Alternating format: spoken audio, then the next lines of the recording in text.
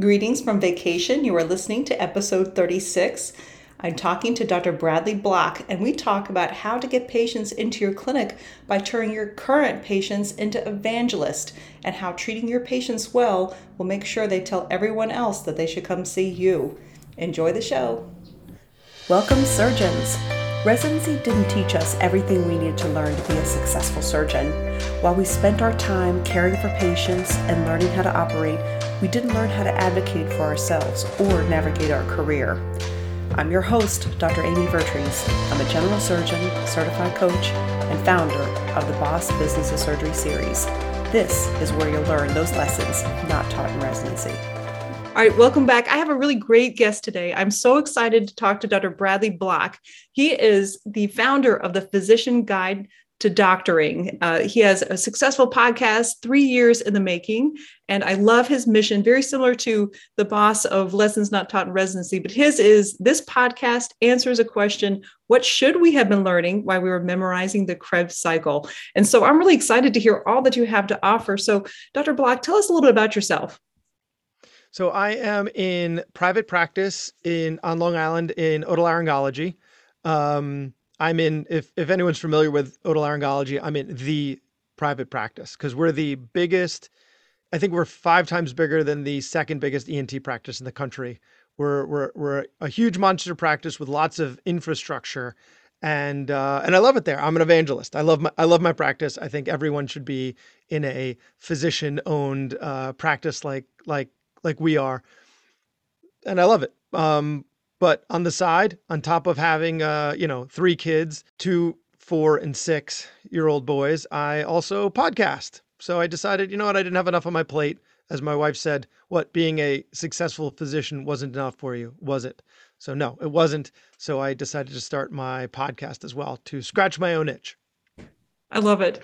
So tell us a little bit about how you started your mission. So it sounds like you had this inkling that there's something that we did not learn in residency. So tell us some of the things that you learned over time that we were not taught in residency. First, I was listening. So the idea for the podcast came from listening to other podcasts. And because I started it almost 4 years ago now, there weren't that many podcasts at the time for physicians. And so what I found was there were lots of podcasts for other professionals, specifically for what I was looking for. And what I was looking for was called social engineering. So that is engineering the interaction between, individuals. And I was trying to figure out social engineering to optimize my interaction with my patients. And so I would listen to podcasts about dating, trying to find the tidbits about social interaction that would apply to patients, or salespeople, or other. So they were out there, but wasn't geared towards physicians. So I thought to myself, wait a second. If I had that platform, I would be able to invite those guests onto my show and specifically ask them about the physician-patient interaction. And so there we are. Now I've got a podcast, and I actually got people to come on my show. I couldn't believe it. A complete stranger would be like, yeah, I'd love to. That sounds great. That sounds exciting. And then I would be able to get them to answer all my questions about the physician-patient interaction. I love it. Now, we were talking before we started recording that, as residents, our focus as surgeons is to be in the OR and to get the cases and do the operating and become technically proficient. And as you and I both know, they send you out into the world and don't realize you have to get people into clinic, and then you have to take them to clinic to the OR. And that is something that, we're not consistently taught very well in residency.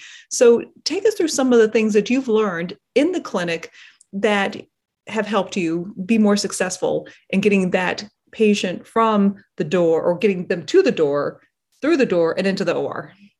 So one thing is we call it office hours and not clinic. When you call it clinic, I think it degrades it a little bit. So we have to elevate it and call it office hours. So when I first started, one of the senior physicians took me and introduced me to a bunch of his referring doctors. And then they kept on referring to him. They did not refer to me. So I would bring lunches to other doctors to introduce myself, and they would continue to refer to their specialists and not to me.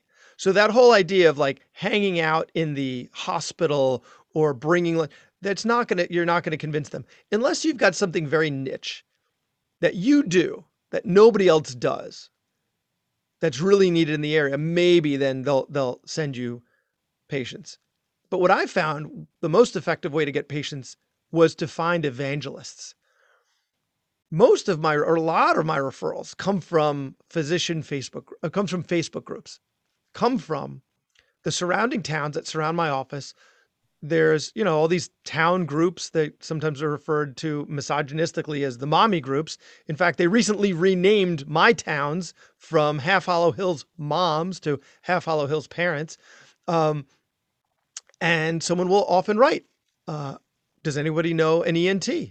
And unfortunately, in my town, none of my friends ever jump on there and they're like, oh, send them to Brad Block. No, because I don't practice. I'm like, 20, 25 minutes away, which on Long Island is forever. But in the surrounding towns, that's where I get my referrals from is these evangelists that are like, oh, you have to see him. And so what you have to do is during your office, instead of focusing your time on trying to convince doctors to send you patients, what you should be doing is trying to convince your patients to tell the doctors how awesome you are, but not by telling them that, by being awesome. And so this is where my podcast came in, because I would take something away from each guest that I could include into my practice to help me become better at that interaction.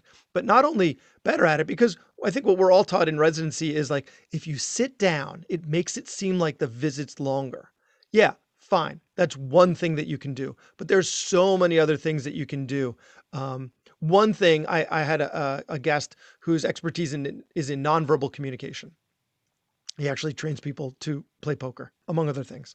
Um, and so he said, nonverbal cues for us in particular are broken down into two things. It's interest and authority. You have to seem like you're interested in the patient, and you have to have authority, right? They don't want you hemming and hawing about what you maybe should do, and I'm not sure, right? You need to be interested in them, in who they are, and helping them, and you need to be authoritative. And so the interest comes from your facial expressions.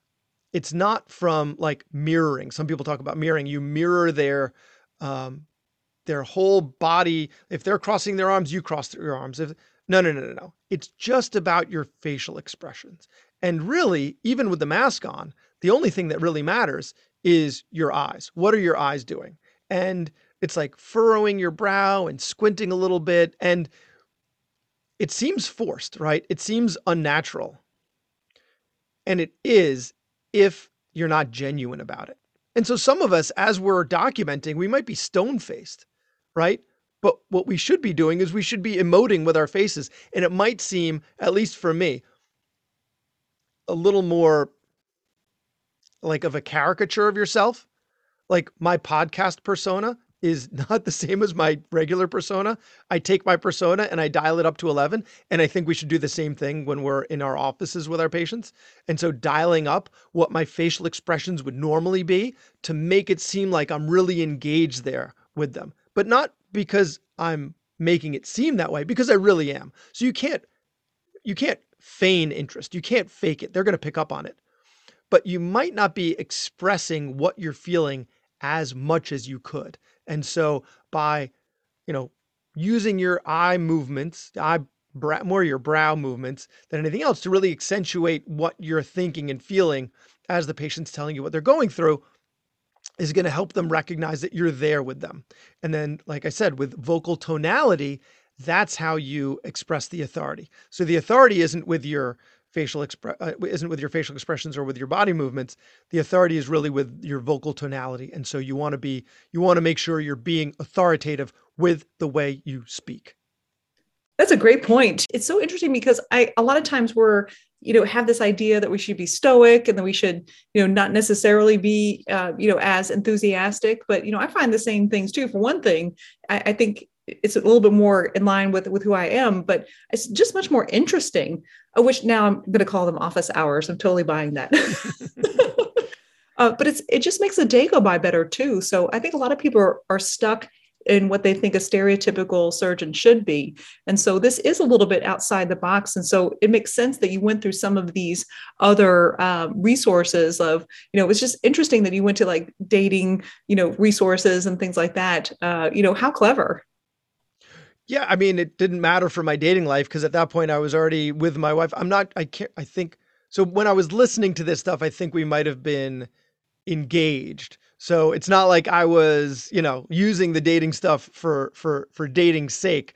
But yeah, it was really enlightening to know that that stuff was out there and could be applied in our setting. And it does, it makes office hours a lot more fun. It really does. It makes it more enjoyable. And so it's not such a slog. For me as an otolaryngologist, when I was training, we did like 4 days a week of OR, half a day of grand rounds and lectures, half a day of office hours, and that's it, right? But right now, I'm doing like 4.5 days a week of office hours and like a half a day, maybe a full day a week in the operating room. And so that's a lot of office hours. It's a lot of patience, and it can really be a grind. And if you can't find a way to enjoy it, you're going to burn out pretty quickly. And so these lessons that I pull in, it becomes an iterative process. Like after if I felt like a visit didn't go well, what could I have done differently? What could I have done better? If I get a negative review, I think the same thing. Yes, clearly that person doesn't know what they're talking about because everyone should love me. But if they did come away with a negative experience, what could I have done differently, even for that person who's writing in stream of consciousness with no punctuation on Yelp or whatever. So, It's such a great point too, yeah, because so many times we don't, I see people all the time like, I don't want to read negative reviews. I don't want to look at it. And you can actually get a lot of valuable information if you like first stop thinking of the worry that you have about yourself, the shame that comes up when someone says, basically, I don't like you. But a lot of times these reviews can offer something useful. yeah, yeah. And some of it's like, I didn't like I waited too long or there's payment. So not all of them are really a dig at you. But if there is, yeah, see if you can turn it into a learning experience once get over your sore, lick your wounds. Right, exactly. I'm not saying we can't like take a minute and have a pity party because goodness knows Yeah. I have. Oh, Now, definitely. I always get that pit in my stomach when I see it. I'm like, yes. oh, and then it ruins the rest of my day. Now I know that a lot of times, if you're making eye contact, you may not be, documenting. Do you document in the room with you? And is there a way to both document and, have some of these interactions with patients that you've been successful in doing? So I think I've had like 11 episodes where people are like, you have to get a scribe, you have to get a scribe, you have to get a scribe. I don't have a scribe. So I still don't have a scribe. And the way that I document is with Dragon. So I dictate, the visit. So sometimes for the history, sometimes I'll type kind of as they're talking and, I don't have to necessarily look as I'm typing, or sometimes I'll go up and I'll back and forth. Sometimes I'll roll, like I've got a rolly stool, right? So I'll roll away from my laptop to get a little closer to them and then roll back to the station. But at the end of the visit, I almost always do it the same way, which is I just dictate a summary of the visit. So that goes into the chart, that goes home with the patient, and then they get to hear what's going in. So I'll just, I'll kind of be like, okay, sorry, just give me a second. And then I will dictate the summary of the visit and then say, okay, you got all that. That's going to print out just in case you want to look at it. Do you have any more questions about the visit? And so that helps them to kind of like, that's also like, I feel like it's like serving coffee at the end of a party. It's like everybody's cue that it's time to get your stuff and go home. It's a cue to the patient that, we've now wrapped things up. This is over. It's time to go. And That's so great. This serves so many it purposes. helps. How helpful is that? Because a lot of times, initially I would not document in the room, and so then everything would be at the end of the day. And so, I really like that idea of like dictating with them, and so everyone knows exactly what's in the note, and it's done. You know, Well, I've had two different charting coaches on my show. And the big takeaway from both of them is finish the note at the end of the visit. You have to finish the note at the end of the visit because like it's notes are like a gas. They will fill the space they're given, and if you save them for the end of the day, then you don't have that urgency to get it done, and then it'll just like extend. I'll end up like screwing around on my phone or something like that, and then like do another chart, and then check Twitter, and then do another chart, rather than like, oh, I've got a patient waiting. I need to finish this and close it out. So it gives you that urgency to get it done, even if the next couple of patients are going to have to wait a couple more minutes. It's fine. They can wait. They'll be fine if they're not like septic or bleeding to death, right? So finish the note, stop making excuses, finish the note. The other thing that it does is it helps your attention. And so when you close at that note, it's like freeing up some RAM in your laptop or on your phone, right? Where you don't have to have it kind of in the back of your mind anymore. It's closed out, it's done, so you can be on to the next patient. Oh, it's so critical because all that extra time is unpaid time. And Yeah. I've made huge strides and improvement. I think 2 years ago, I watched an entire, not episode, an entire season of Schitt's Creek trying to catch up with my notes. So, See, right? And because it was taking up so much time, like this, it took up so much time, and you gave it that time. Because you were now like half paying attention as you were doing it, so it took even longer to do it and get through it. Yeah, and some of the patients, I used to sit down with each patient, and be like, "Why are you here?" But in ENT, some of the patients, and I would imagine some of them, like I don't know, suture removals or something like that, or a wound check, something fast. You don't need to sit down with them and find out how their day was. No, just go in. Oh, it's your ears again? And then as I'm cleaning out their ears, I'm chatting them up. I'm finding how their day was. I'm finding what they're doing this summer, whatever it is, to give them like, and it makes it more enjoyable for me because I'm connecting with them as a person. But at the same time, now I'm in the room for 5 minutes instead of 10 minutes because I'm not sitting there, documenting, had ear fullness for 3 weeks, whatever it was. I'll clean out their ears, then I'll sit down and document whatever it was that they told me, conclude the visit, take all my notes, ask them any more questions, and then we're done. So, you can move things along. Not everybody needs a long visit. And the more you can move through, the less they are waiting out there in the waiting room. So then you don't feel guilty. Like, oh, this person waited an hour to see me and I'm just going to give them 2 minutes of my time. No, they weren't. Maybe they were waiting 15 minutes. And so 2 minutes of the time, they want to get the heck out of there. So just, take care of it quickly. Not everyone needs, an hour of your time. yeah. And I think a lot of it probably has to do with, it sounds like you lead them as well, with the cues of this is what we're going to do. And here, now is the time to chat and now is the time for you to go. Yeah, it helps. It helps. Not everyone picks up on those social cues, and that's kind of a different uh, phenomenon. For them, like you have to be frank.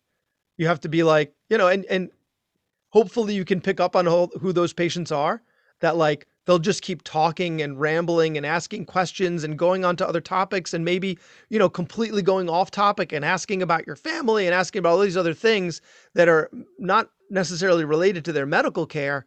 Um, and you can say, okay, I've got a couple people waiting, but if you want to talk about this some more, you can follow up with me and we can talk about that some more. You have to set boundaries, and that's okay to do, especially with those patients because they don't necessarily understand those boundaries. So you be firm with them. And most of the time, if you read the room correctly, they're like, oh, okay, great. Yeah. Hey, great. It was nice seeing you. Thank you for helping me with these few things. And yeah, if it keeps bothering me, then I'll come back. We'll talk about that too. Right.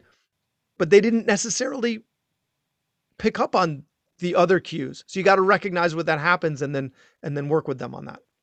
Oh yeah, so many of us avoid that too because it's just that uncomfortableness of trying to cut somebody short, and sometimes you just have to do it, and it's not nearly as bad in real life as it is in your mind before you do it, and there's just really no other way around it because otherwise you're sacrificing your time and everybody else's time as Everybody well. else's time. Yeah. Those people in the waiting room are waiting for this person to, and they're going to keep coming up with other stuff. They could sit there all day. They could sit there all day, but boundaries, you have to be okay with setting boundaries. Now I just had an episode on that real short one, which is the 4 steps of a boundary. You got to know what it is, and that's our time. You got to communicate with the other person. They need to know there's actually a boundary, and you need to say what you're going to do if to after this boundary is up. If they violate that, if you keep talking, I'm going to walk out. And then the fourth is you actually have to walk out. Yep. Yep. But again, at least my experience is those people that don't pick up on those social cues, they're not trying to take all your time. They just don't really understand boundaries. So when you set that boundary, they're usually like, okay, I didn't realize our time was up. Our time was up. Okay, great. Yeah. Yeah. So, what are some other tips for getting, you call them evangelists for you? Yeah. Yeah. And so a couple of things that I've learned from my show about getting evangelists is there's something that I call the question behind the question. And I found a guy who wrote the book. His name is John Miller, called The Question Behind the Question, but he's talking about something completely different. He's talking about like personal responsibility and taking personal responsibility for your actions. But that's not what I meant by question behind the question. I mean those that people that come in with a concern, but they don't verbalize their concern.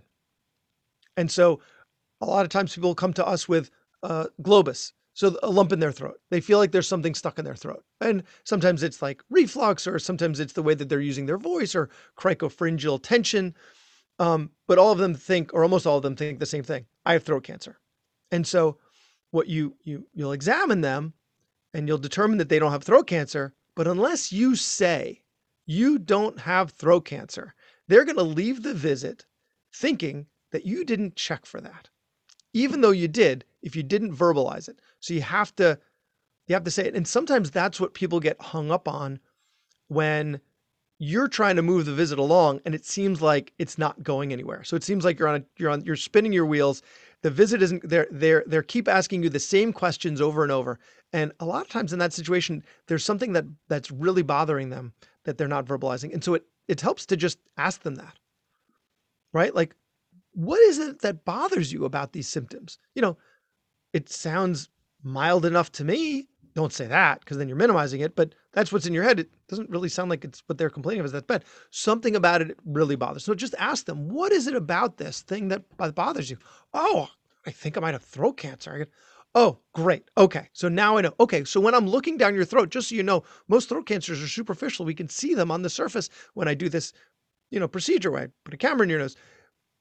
Great. Oh, thanks, doc. Oh, that's a load of my mind. Yeah, no, the sensation doesn't really bother me. I just wanted to make sure I didn't have cancer. So a lot of times there's this question behind the question, and they'll perseverate and they'll repeat themselves, and you got to get them out of that loop by getting them to verbalize what it is that's really bothering them. Oh, I think you did so many really clever things there too. Is I love the question behind the question, because I think we all have that one symptom that people come to us that we've seen a million times that we don't think is a big deal. But you're absolutely right. Mine is breast pain. Almost everyone thinks they're coming in for breast cancer. They're worried about breast cancer. So one is knowing what that question is. But the second thing that you did there, which I thought was really really clever, is not dismissing that. Not just saying you don't have it. You actually gave them concrete reasons, because if they're coming there, it's actually kind of ingrained in there that they may not even know that that's their question. But then even when you verbalize it, taking that second step and saying, oh, but and this is why I don't think that you have it, because there's still some mistrust of doctors, and maybe that we don't understand it. And going that next step and explaining it to, I think, is genius. I had a neurologist on the show who would, whenever patients would come in with something, he would, that's kind of like my globus or your breast pain. He would say, my Aunt Fanny had something like that. And she went to the doctor. And as it turns out, her breast pain, it wasn't because she was worried it was cancer, but it wasn't cancer at all. And she took some, I don't know how do you treat breast pain, by the way, but I'm just going to say NSAIDs. So she took some Motrin and it went away, and everything was fine. And you know what? I see that happened to my Aunt Fanny, but I see that really commonly. And so giving them an anecdote that humanizes their symptom, I think works well, especially if they're maybe not buying what you're selling when you first try to tell them that, like, no, no, no, everything's okay. Yeah. Oh, and I've definitely seen that where they're not buying what you're selling too, because, I'll say that it's not really associated with cancer. Breast pain isn't, but they're like, but, I know someone who was. And so you do have to kind of go to that next step and saying, but this is why I don't think it's not just that. It's because your imaging is fine. It's because your exam is fine. It's, all those things. And then, but also giving some room for doubt too, saying that, but try these, don't believe me, try these things first, and then we'll see how that goes. And I find that, really kind of giving them a little bit of power themselves to say, and you try this and see that helps. that helps me convince them that everything is okay. Yeah, yeah, and I think those patients also, close follow up.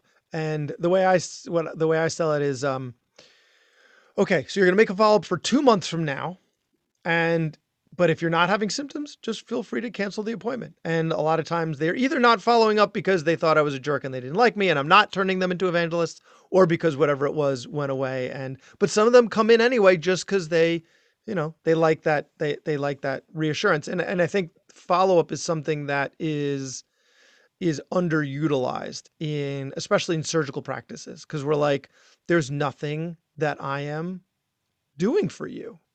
I I'm not giving you any medicine. I'm not doing surgery on you.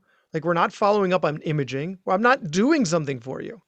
But I think in those patients, setting follow up also helps to set a boundary because it relieves their anxiety so that they're not calling a week later, 2 weeks later, 3 weeks later. Like they know, okay, I've got this follow up appointment. So if there is something wrong, I'm going to be seeing the doctor again, and they can check me again.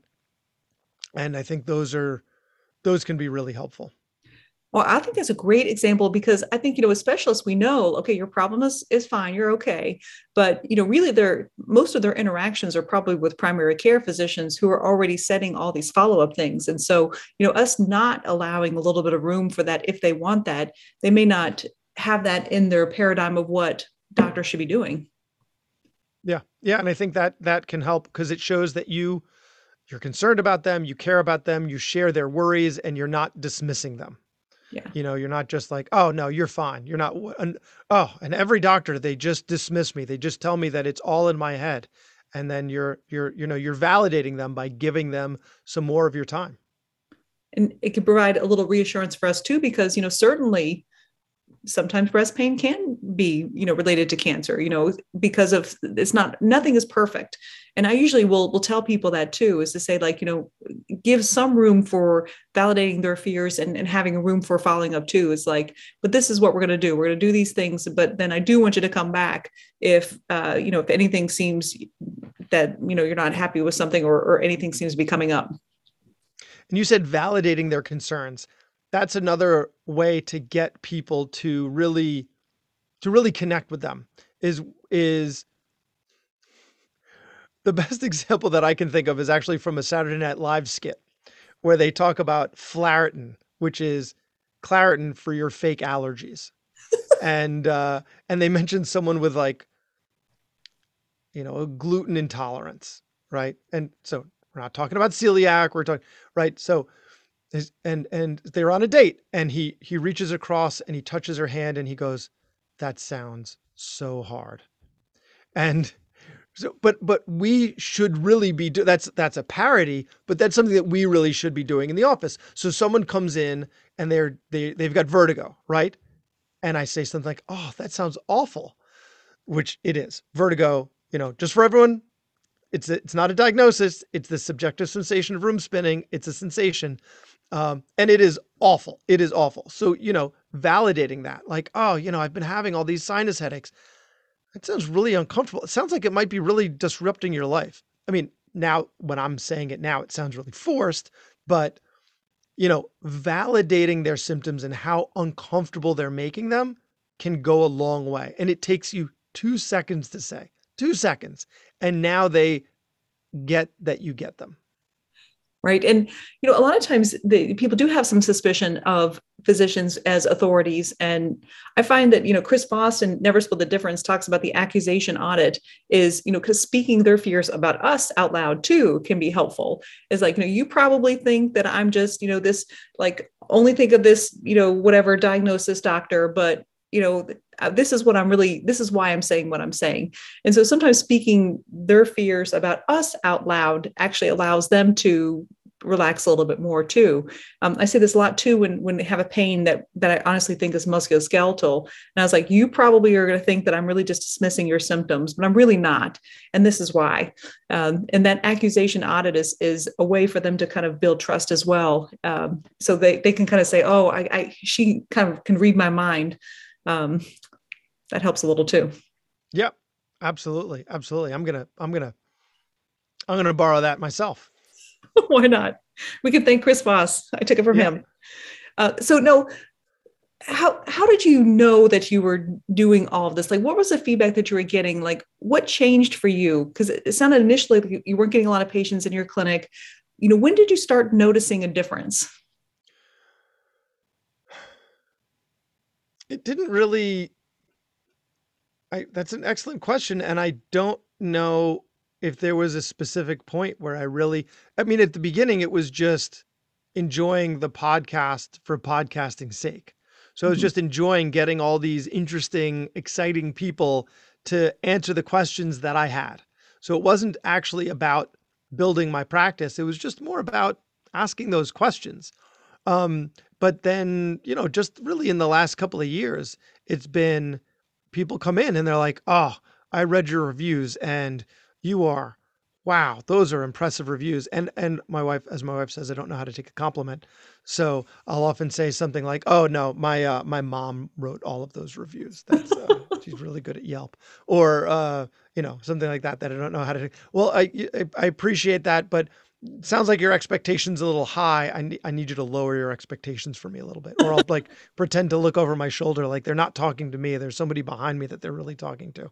So yes, I have a tough time taking a compliment, but people say that, or people say, you know, I, I found you from so and so and they love you, or I found you because I went on the Massapequa moms Facebook group and there are so many people that think you're such a good doctor there, so I had to come and see you. So in the last couple of years, that's really been happening a lot. And it really validates all the work that I've been putting into honing my craft in the office. Yeah. Those office visits, each one where I try to do the best. Now I don't always have it in me. I'm not perfect. You know, last night was July 4th, and I was up late with my 6 year old who wanted to watch the fireworks. And then it woke up the 4 and the 2 year old. And the 2 year old, I was lying in bed with him trying to get him to go back to sleep. And he threw up on me because he was so scared. So, like, I was not in tip top shape today for my office hours. And I didn't have all the patience that I normally do. But you don't have to be A plus super polished all the time, you know, but you just do your best to do your best. Yes, and I think that people will pick up on this as well too. But it's clear why you're successful because you're constantly learning, and not just learning from one source, learning from like multiple sources here too. So it sounds the lesson here is that like it's lifelong learning, and it's taking cues, and it's getting information from your successes and learning from your failures, and accepting that you're not going to be perfect, and your office hours are not always going to go perfectly. And I mean, I think that's huge lessons in itself. And then you go back the next day and do this and do the same thing over again. Yeah. Exactly. Yeah, yeah. But when it's I mean, you talk about mastery, right? Like you talk about mastery. So there's mastery of your surgical skills, but there's mastery of office hours. It's not just mastery um of diagnosis. It's mastery of that relationship, of mastery of the doctor patient relationship. And so question is, what are you doing to gain mastery of that relationship? And if you try to lean a little more in that direction, on try to make it an iterative process, it's another way to challenge yourself, it's another way to improve yourself, and it's another way to enjoy it. Yeah, the mastery and recognition are, two keys. That was from the How Women Rise. They cited someone else's work actually, but they were all seeking mastery and recognition. And mastery we can control. Recognition comes from elsewhere. But the second component to that as well is that everyone we interact with is also seeking mastery and recognition. And I think once you realize that our patients are seeking mastery and recognition as well, I mean they're the masters of themselves, and recognizing that I think is how we kind of put two and two together is that they're actually looking for a lot of the same things that we're looking for too. Recognition. Again, yeah. Like recognizing what they're going through, recognizing them for who they are and their struggles, not just for their medical condition, but their whole, the alternative medicine field has co-opted the term holistic. But I think it's important for us to be holistic physicians in terms of like, where does this person fit in, like recognizing for them for who they are and how they fit into their whole psychosocial dynamic, and not just for their tonsillitis. Yes. And I think when you do that, when you include that in a visit, again, it makes it more enjoyable for you and for them, and Right. then on to the next one. Absolutely. And then recognizing they have something to teach us. And, I think all your reviews had taught you something as well, is the fact that you're doing everything right here. So, well, Dr. Block, this has been really fantastic. So much pearls of wisdom. I think that everyone that's starting their new office hours career, since there's more to life in surgery than just the operating room, that this is going to be so valuable for everyone. Now, I know that they can find you at the physician's guide to doctoring.com, and I'll put that link in the show notes as well as the emails going out. But where else can they find you? Well, thank you for asking, and thank you so much for having me. It's really been a great conversation. So I'm also at Physician's Guide on Instagram and on Twitter. And then on LinkedIn, I'm just Bradley Block. I'm one of many Bradley Blocks. I guess I'm Bradley Block MD, or maybe Bradley B Block. But if you go to Physician's Guide to Doctoring.com, that's a jumping off point for all of the different podcast platforms. I'm on all of them, or you can just look up Physician's Guide to Doctoring, and you'll find me there, and with lots and lots of old episodes for you to enjoy. That's perfect. And again, I'll put that link on the show notes, and we'll make sure that we can get some folks to yours, because you clearly have so much to offer us. Thank you so much. For more information on the Boss Business of Surgery series, go to bosssurgery.com.